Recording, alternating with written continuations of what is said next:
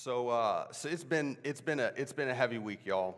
So I think it's important. I think it's important to just kind of lay all of my cards on the table. A friend of mine said on Friday, he was like, if your church didn't want a radical, they shouldn't have put you up there. Over this past week, we've seen gun violence on a mass scale against Black, brown, and Asian image bearers particularly. And that's just this week, and that's just in this country. It doesn't say anything about what's going on, basically genocide in Ethiopia, the fact that Ukraine is getting essentially, reports are saying that Russia is dropping white phosphorus on folks. There are things going on around the world that if we thought about all of it, we would fall into despair. And so I think it's important when we have weeks like this, weeks that we will probably see more of in the future rather than fewer. I think it's important that we as an act of resistance that we declare the goodness of the Lord. That's what we're doing in this service, but that's not the only act of resistance that we have.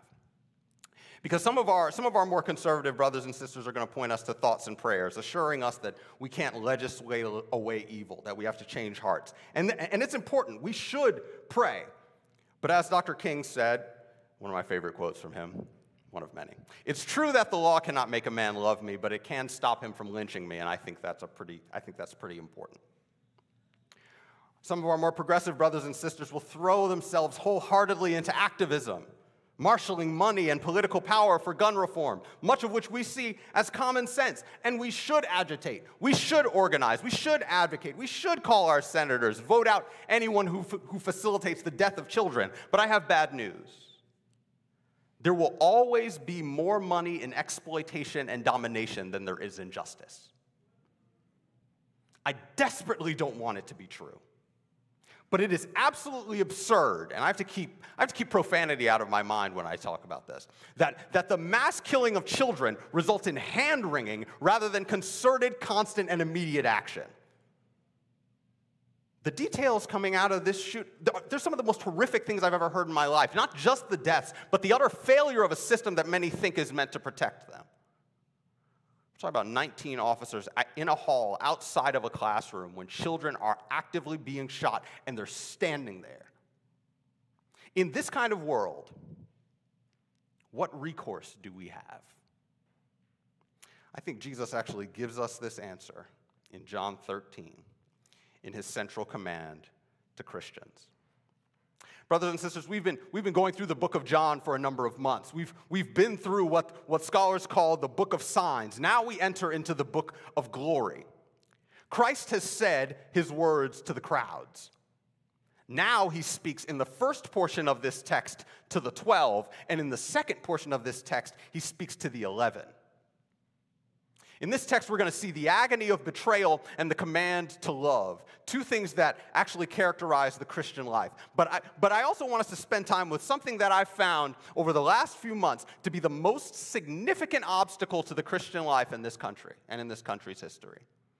An obstacle that if we do not name and resist it particularly, we will not enjoy the gospel and we will not enjoy the good news of the kingdom of God to the extent that the Lord desires us to. It creates the question that is the title of this sermon. Can we love under racial capitalism? And I know what your first question is. What is this racial capitalism? Well, I'm going to tell you in a minute, after we read the word. Please stand for the reading of God's word, John 13, verses 21 to 38.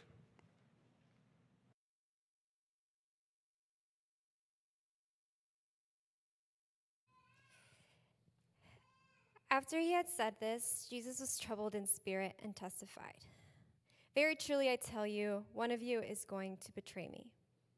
His disciples stared at one another at a loss to know which of them he meant. One of them, the disciple whom Jesus loved, was reclining next to him. Simon Peter motioned to this disciple and said, "Ask him which one he means." Leaning back against Jesus, he asked him, "Lord, who is it?" Jesus answered, "It is the one to whom I will give this piece of bread when I have dipped it in the dish."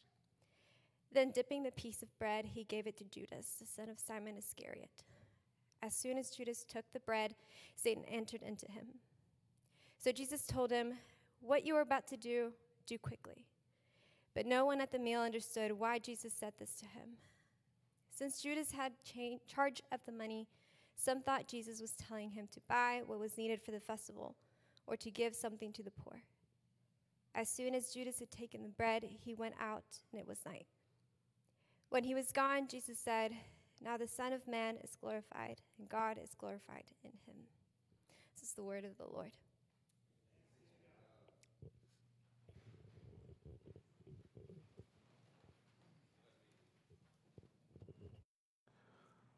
Let me continue that reading down to verse 38. My children, I will be with you only a little longer. You will look for me, and just as I told the Jews, so I tell you now, where I am going, you cannot come. A new command I give you: love one another. As I have loved you, so you must love one another. By this all men will know that you are my disciples, if you love one another. Simon Peter asked him, "Lord, where are you going?" Jesus replied, "Where I am going, you cannot follow now, but you will follow later." Peter asked, "Lord, why can't I follow you now?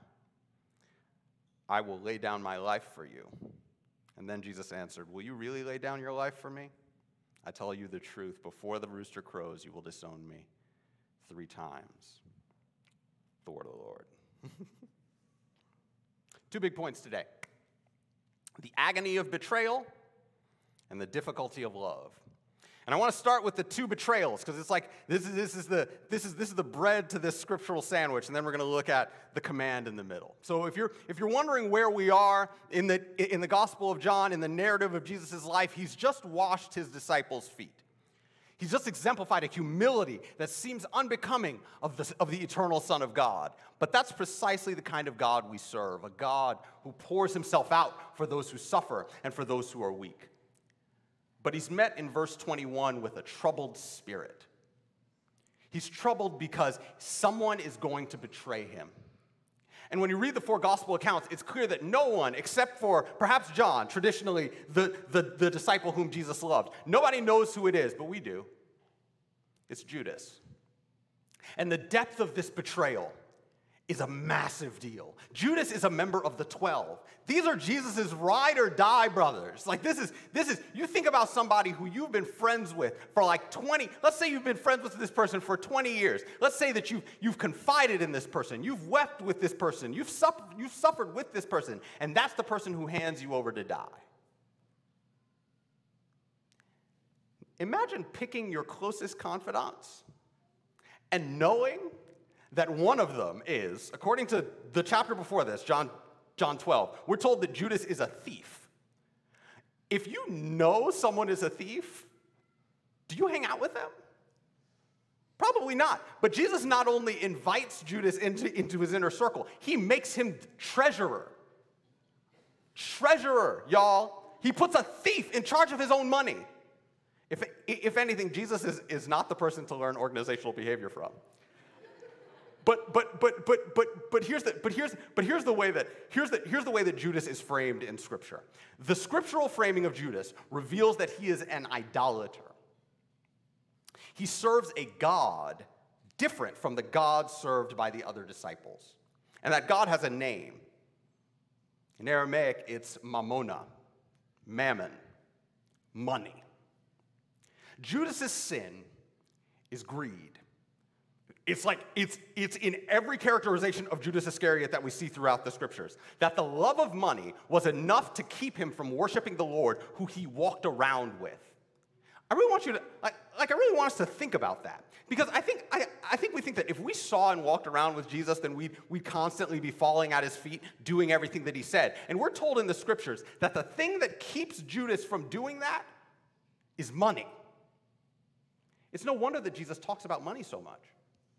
It's no wonder that he utters these woes to the rich and cares so much for the poor. What does this say to us? One thing, it tells us how much Jesus cares about money. That is demonstrably little.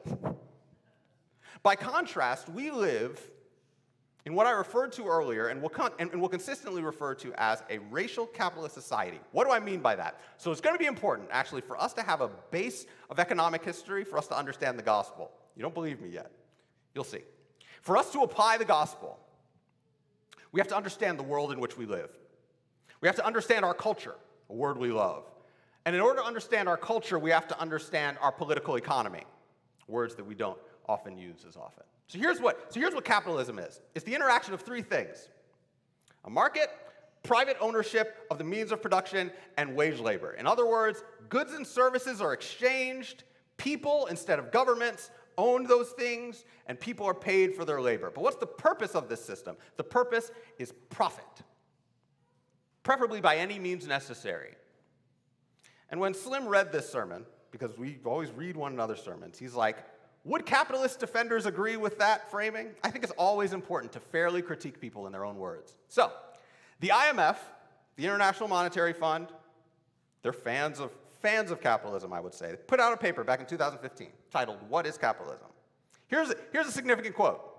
"The essential feature of capitalism is the motive to make a profit. As Adam Smith, the 18th century philosopher and father of modern economics, said, it is not from the benevolence of the butcher, the brewer, or the baker that we expect our dinner, but from their regard to their own interest." Let me say that another way. Our economy, our society, is built on self-interest. And the assumption that someone else's self-interest is going to at some point match up with mine. That's what we constantly live in hope of. And our particular system in this country also came out of and was fed by the deep, deep evil of racialized chattel slavery and enabled by the slaughter of Native Americans and the theft of their land. So we have an economy that is soaked in blood. And the reason for all of this? Because you got to dominate and exploit folks in order to accumulate. And domination and exploitation are just Asian words for pride and greed.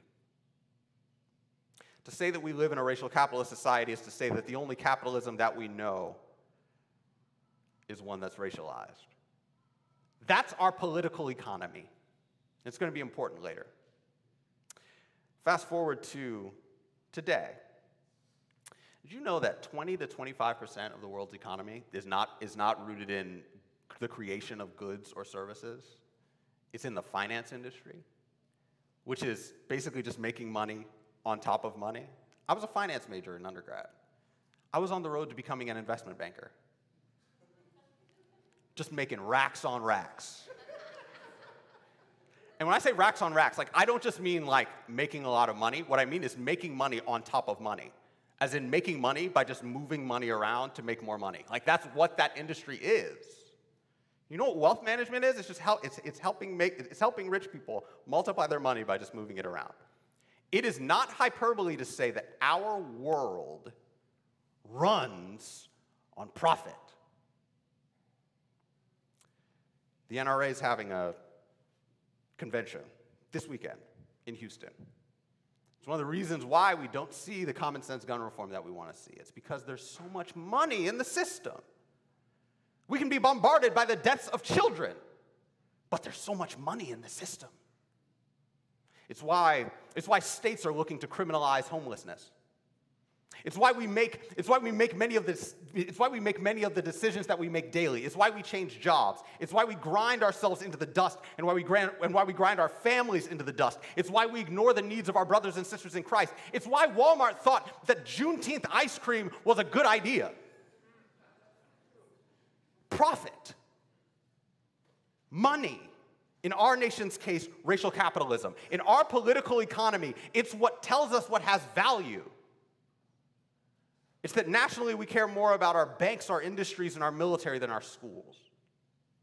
And that's the big picture. But I want us to think about our lives, your life. Because remember, we're talking about Judas's betrayal. Judas's betrayal of the Son of God. And he does it for 30 pieces of silver. He does it for money. And money is one of the two things that precipitate betrayal of the Son of God, his desires, and his kingdom. Money is one of them. And brothers and sisters, that betrayal does not end well for Judas.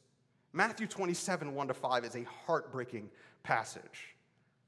It says, early in the morning, all the chief priests and the elders of the people came to the decision to put Jesus to death. They bound him, led him away, and handed him over to Pilate, the governor. When Judas, who had betrayed him, saw that Jesus was condemned, he was seized with remorse, and he returned the 30 silver coins to the chief priests and the elders. I have sinned, he said, for I have betrayed innocent blood. What is that to us? They replied. That's your responsibility. So Judas threw the money into the temple and left. Then he went away and hanged himself. Judas's life, a life that was lived in the pursuit of profit, it did not end in enjoyment. It didn't end in him partying on a yacht or swimming in a vat of gold coins or lounging in a mansion. It ended in betrayal and it ended in despair. We're told in 2 Corinthians 7:10, godly sorrow brings repentance that leads to salvation and leaves no regret, but worldly sorrow brings death. Judas's case is, from all of our data, the second. Remorse, yes, but repentance, we're not told.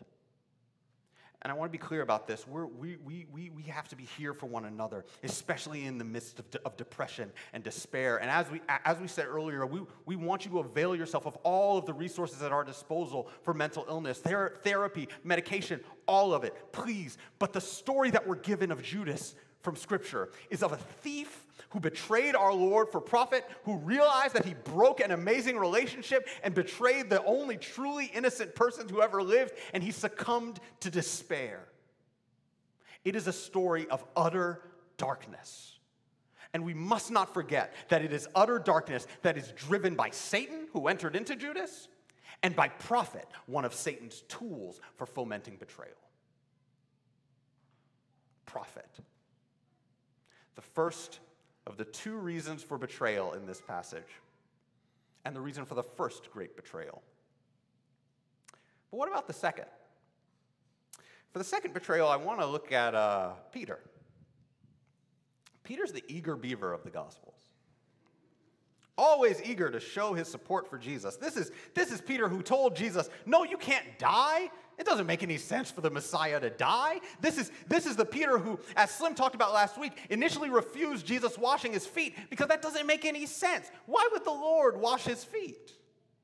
I imagine there are some Peters among us as well, people who are eager for the things of God, perhaps sometimes overeager, but well-meaning. But in this text, Jesus tells his disciples that he has to go somewhere that they cannot follow, as he's talking about his death and his ascension. And so Peter responds in verses 36 to 38. Simon Peter asked him, Lord, where are you going? Jesus replied, where I am going, you cannot follow now, but you will follow later. Peter asked, Lord, why can't I follow you now? I will lay down my life for you. And then Jesus answered, will you really lay down your life for me?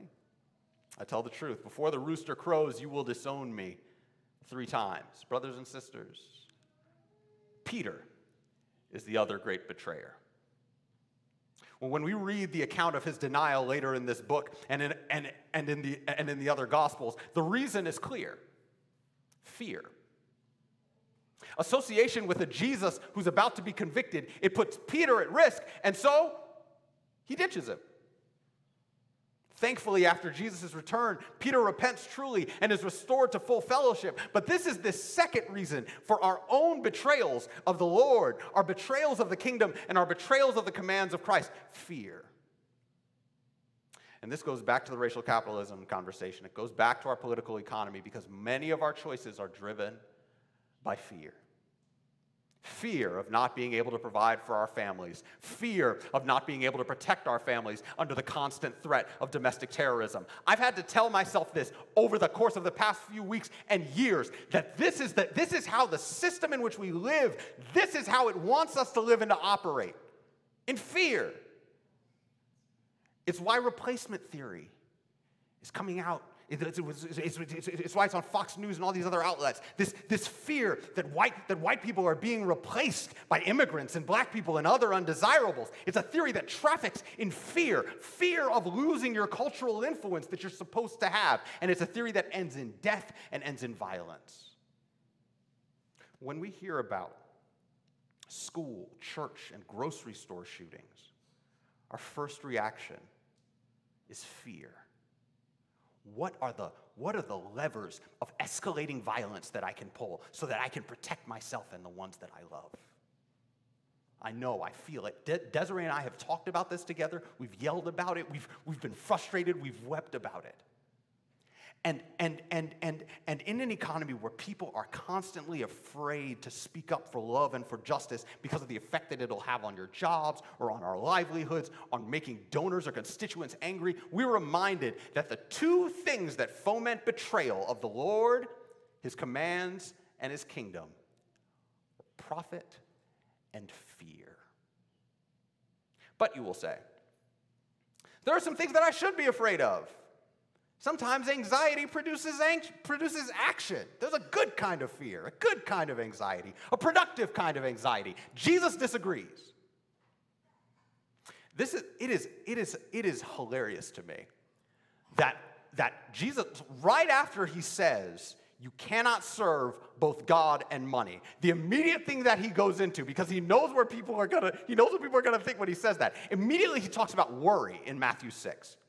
He says, do not worry about your life, what you will eat or drink, or about your body, what you will wear. Is not life more important than food, and the body more important than clothes? Look at the birds of the air. They do not sow or reap or store away in barns, and yet your heavenly Father feeds them. Are you not more valuable than them?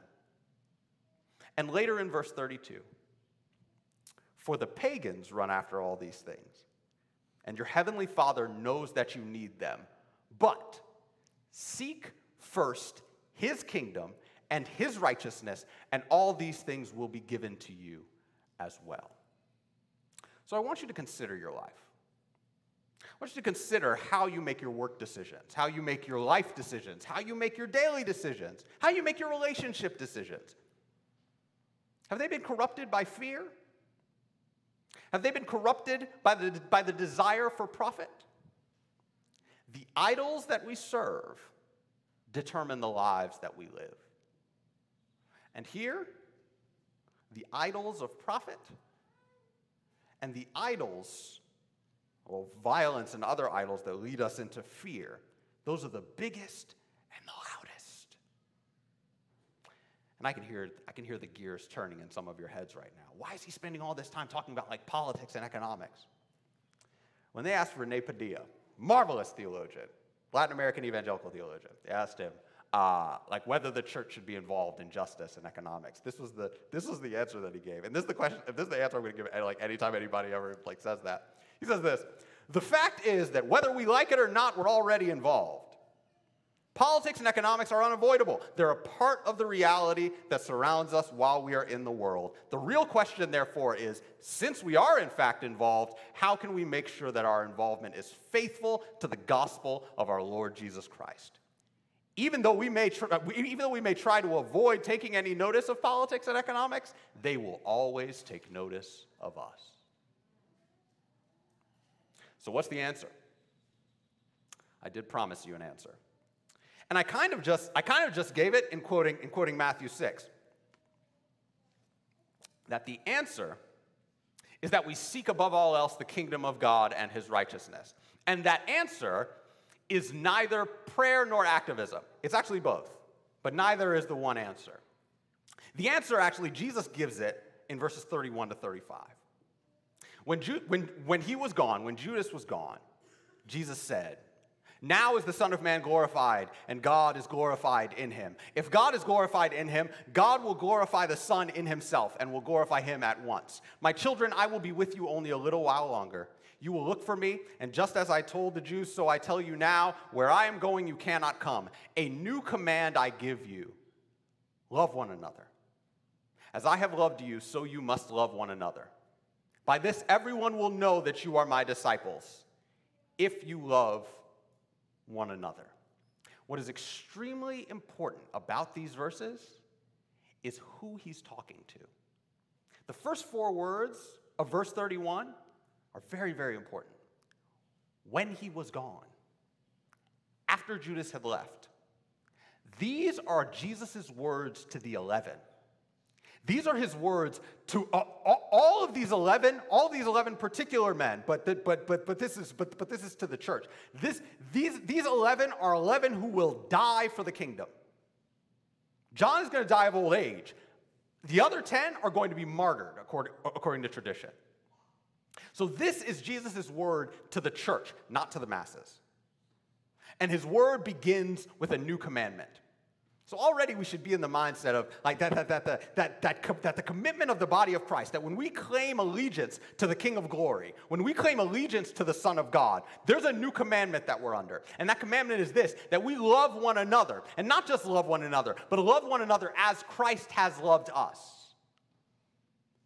And so if it's true, as I wanted to kind of briefly lay out, that political economy is our issue. Racial capitalism is our issue. This corrupt system that we prop up that propagates fear and the idolatry of profit. If that's the issue, then we need a far-reaching answer. And brothers and sisters, it's going to sound weird for me to say this, but I have to say it because it's what Jesus says. The answer to racial capitalism is love. And for that to make sense, you can't think about love as an emotion, and you also can't think about love as just an action. You have to think about love as a political economy.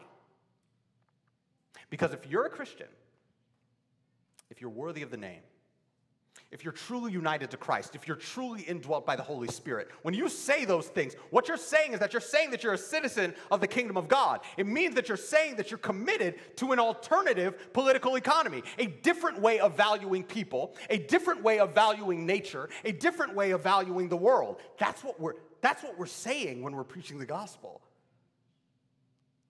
In a world of what historian Akil Mbemba called necropolitics, a world where some people are deemed collateral damage. Some people are all right to let die so that others can live. In that kind of world, we are called to a politics of life where we support the lives of our neighbors. By any means necessary, all of our neighbors, even those whom we think are despicable, even our enemies.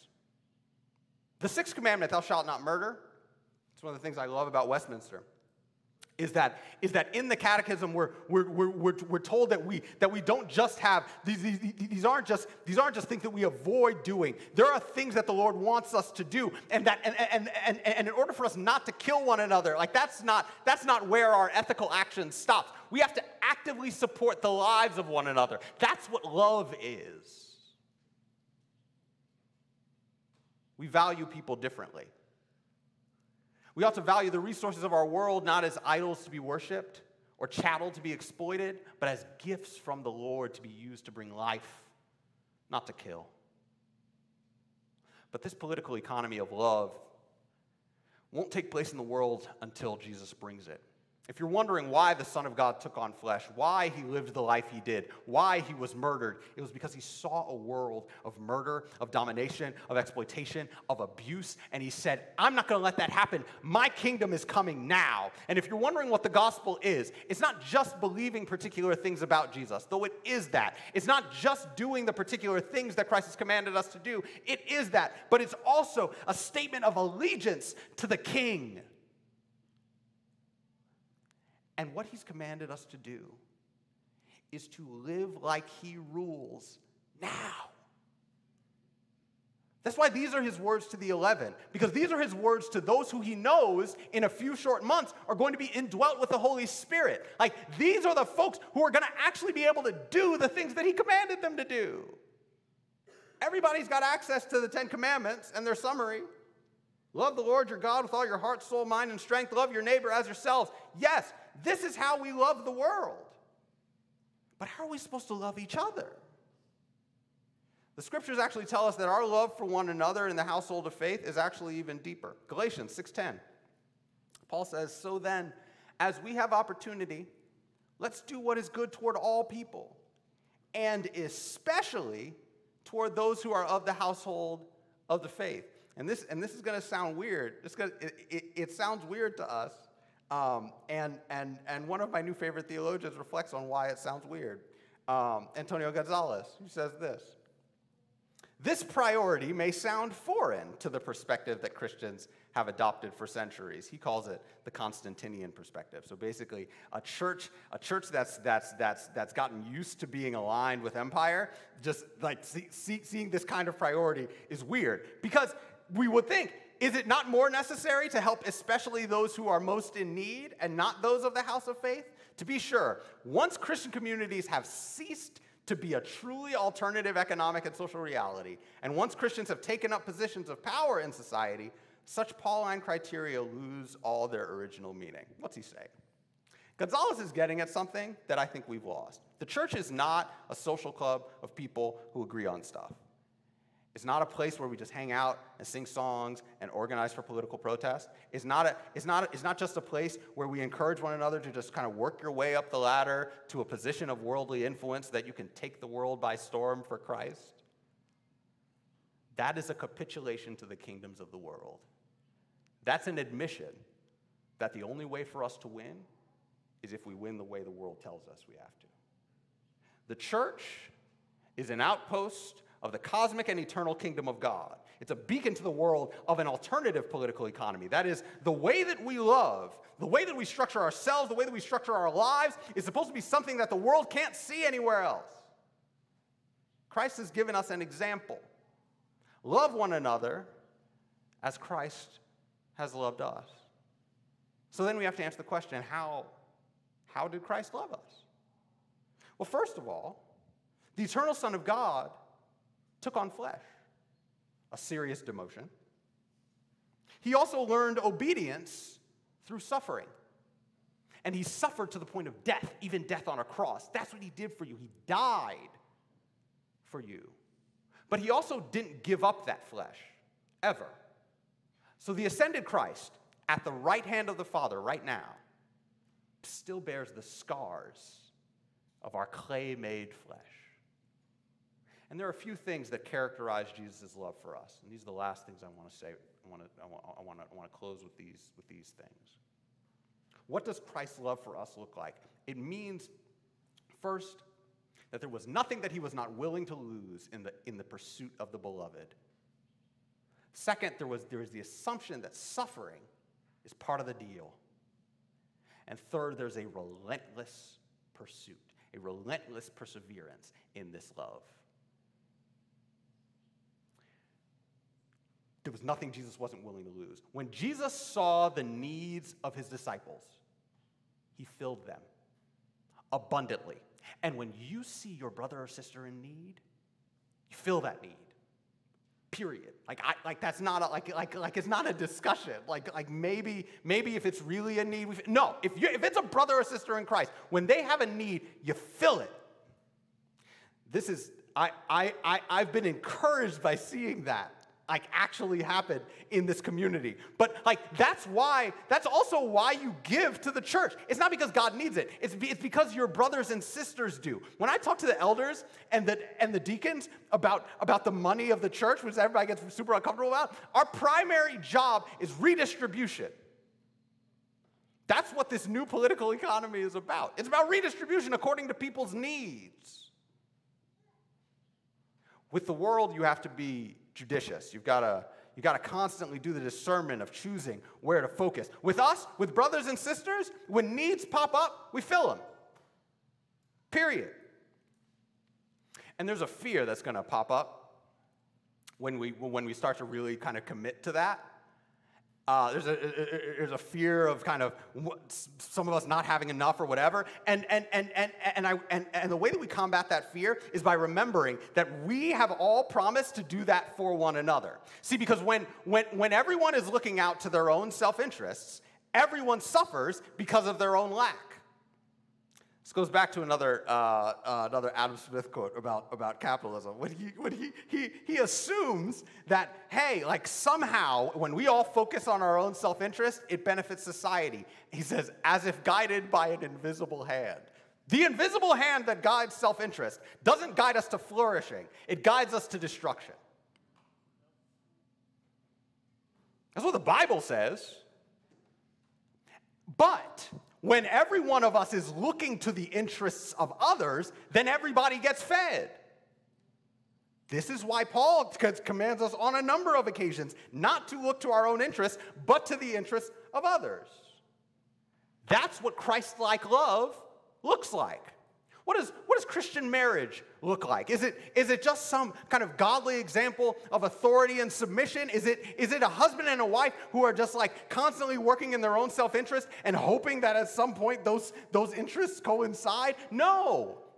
It looks like a husband and wife seeking to outdo one another in Christ-likeness. It looks like a husband whose first relational priority is the physical, emotional, spiritual, sexual, whole self-health of his wife. It looks like a wife whose first relational priority is the physical, emotional, spiritual, sexual, whole self-health of her husband. That's what that looks like. What does Christian singleness look like? Well, Paul says that's actually an ideal state, since you don't have to deal with the distractions of marriage.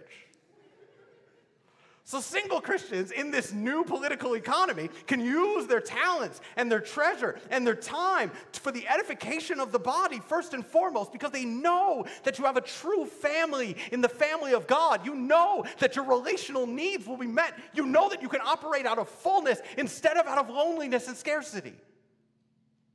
What does it look like for every Christian in this new political economy? It means that we refuse to let sin go unrecognized in our midst, because we know that if our brother or sister is corrupted, then that corruption can spread to all of us. And so out of love, we hold one another accountable, because we know that the health of the body is at stake.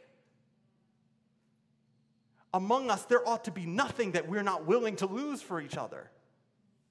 Our faith demands a new way of life, a new political economy, and we have the resources to do it. This is what the Holy Spirit, Jesus is going to talk about the Holy Spirit for these next few chapters, because he's like, I'm talking about a new society, and I need to be here to do that. And he is, by his Spirit. This is what it means for the body of Christ to be salty, the salt of the earth. Because at the moment that we fail to be an alternative is the moment that we lose our saltiness. And if we're just like everyone else, what are we inviting people to? Second, suffering. It's integral and expected in the Christian life. And so we got to walk alongside one another in it, praying and alleviating that suffering when we have the ability. Because when we're dealing with our brothers and sisters in Christ, the answer is always yes and amen. And last, a relentless perseverance.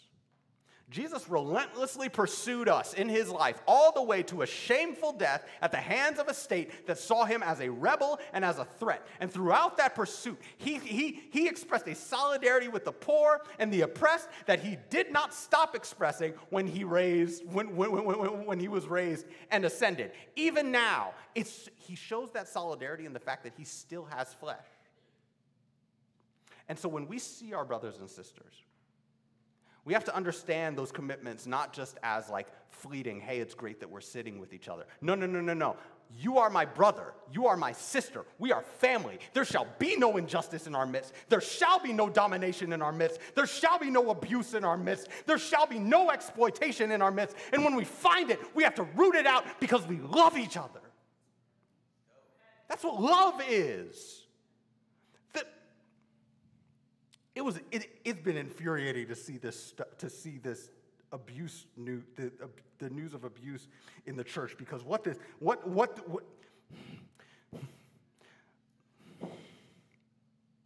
there's some things that Paul said ought not be named among us, and he said it because if someone there are acts, and he says this, if someone claims to be a brother or sister and does these things, you don't eat with those people. There are things that you do that by which you reveal you are not a citizen of the kingdom of God. This isn't me saying it. This is what the Bible says. And so I think it's important for us to understand what it means when we're talking about the fact that Christ has gathered a new people. See, we're going to look out into the world, and we're going to see destruction, we're going to see pain, we're going to see death, and we're going to be tempted to see this alternative community as a retreat. Brothers and sisters, we have access to a joy in the midst of sadness that no one else has. We have access to a light in the midst of deep, deep darkness that no one else has. Despair is not on the table, not with a Jesus who got up, not with a love like Christ's. This is how the world will know that you are my disciples, if you love one another. That's the Lord's call to us, brothers and sisters. It is to form a community and to live as a people where Jesus rules now. And as the author of Hebrews tells us, we do not yet see everything subject to Christ, but we ought to see ourselves in that way. Mosaic ought to see Mosaic in that way. And we ought to show the world by our love what they're invited into if they repent, turn from their sin, and believe the good news of the kingdom of God. The question was, can we love under racial capitalism? The answer is that we must, because that is what the kingdom of God demands of us. Let's pray.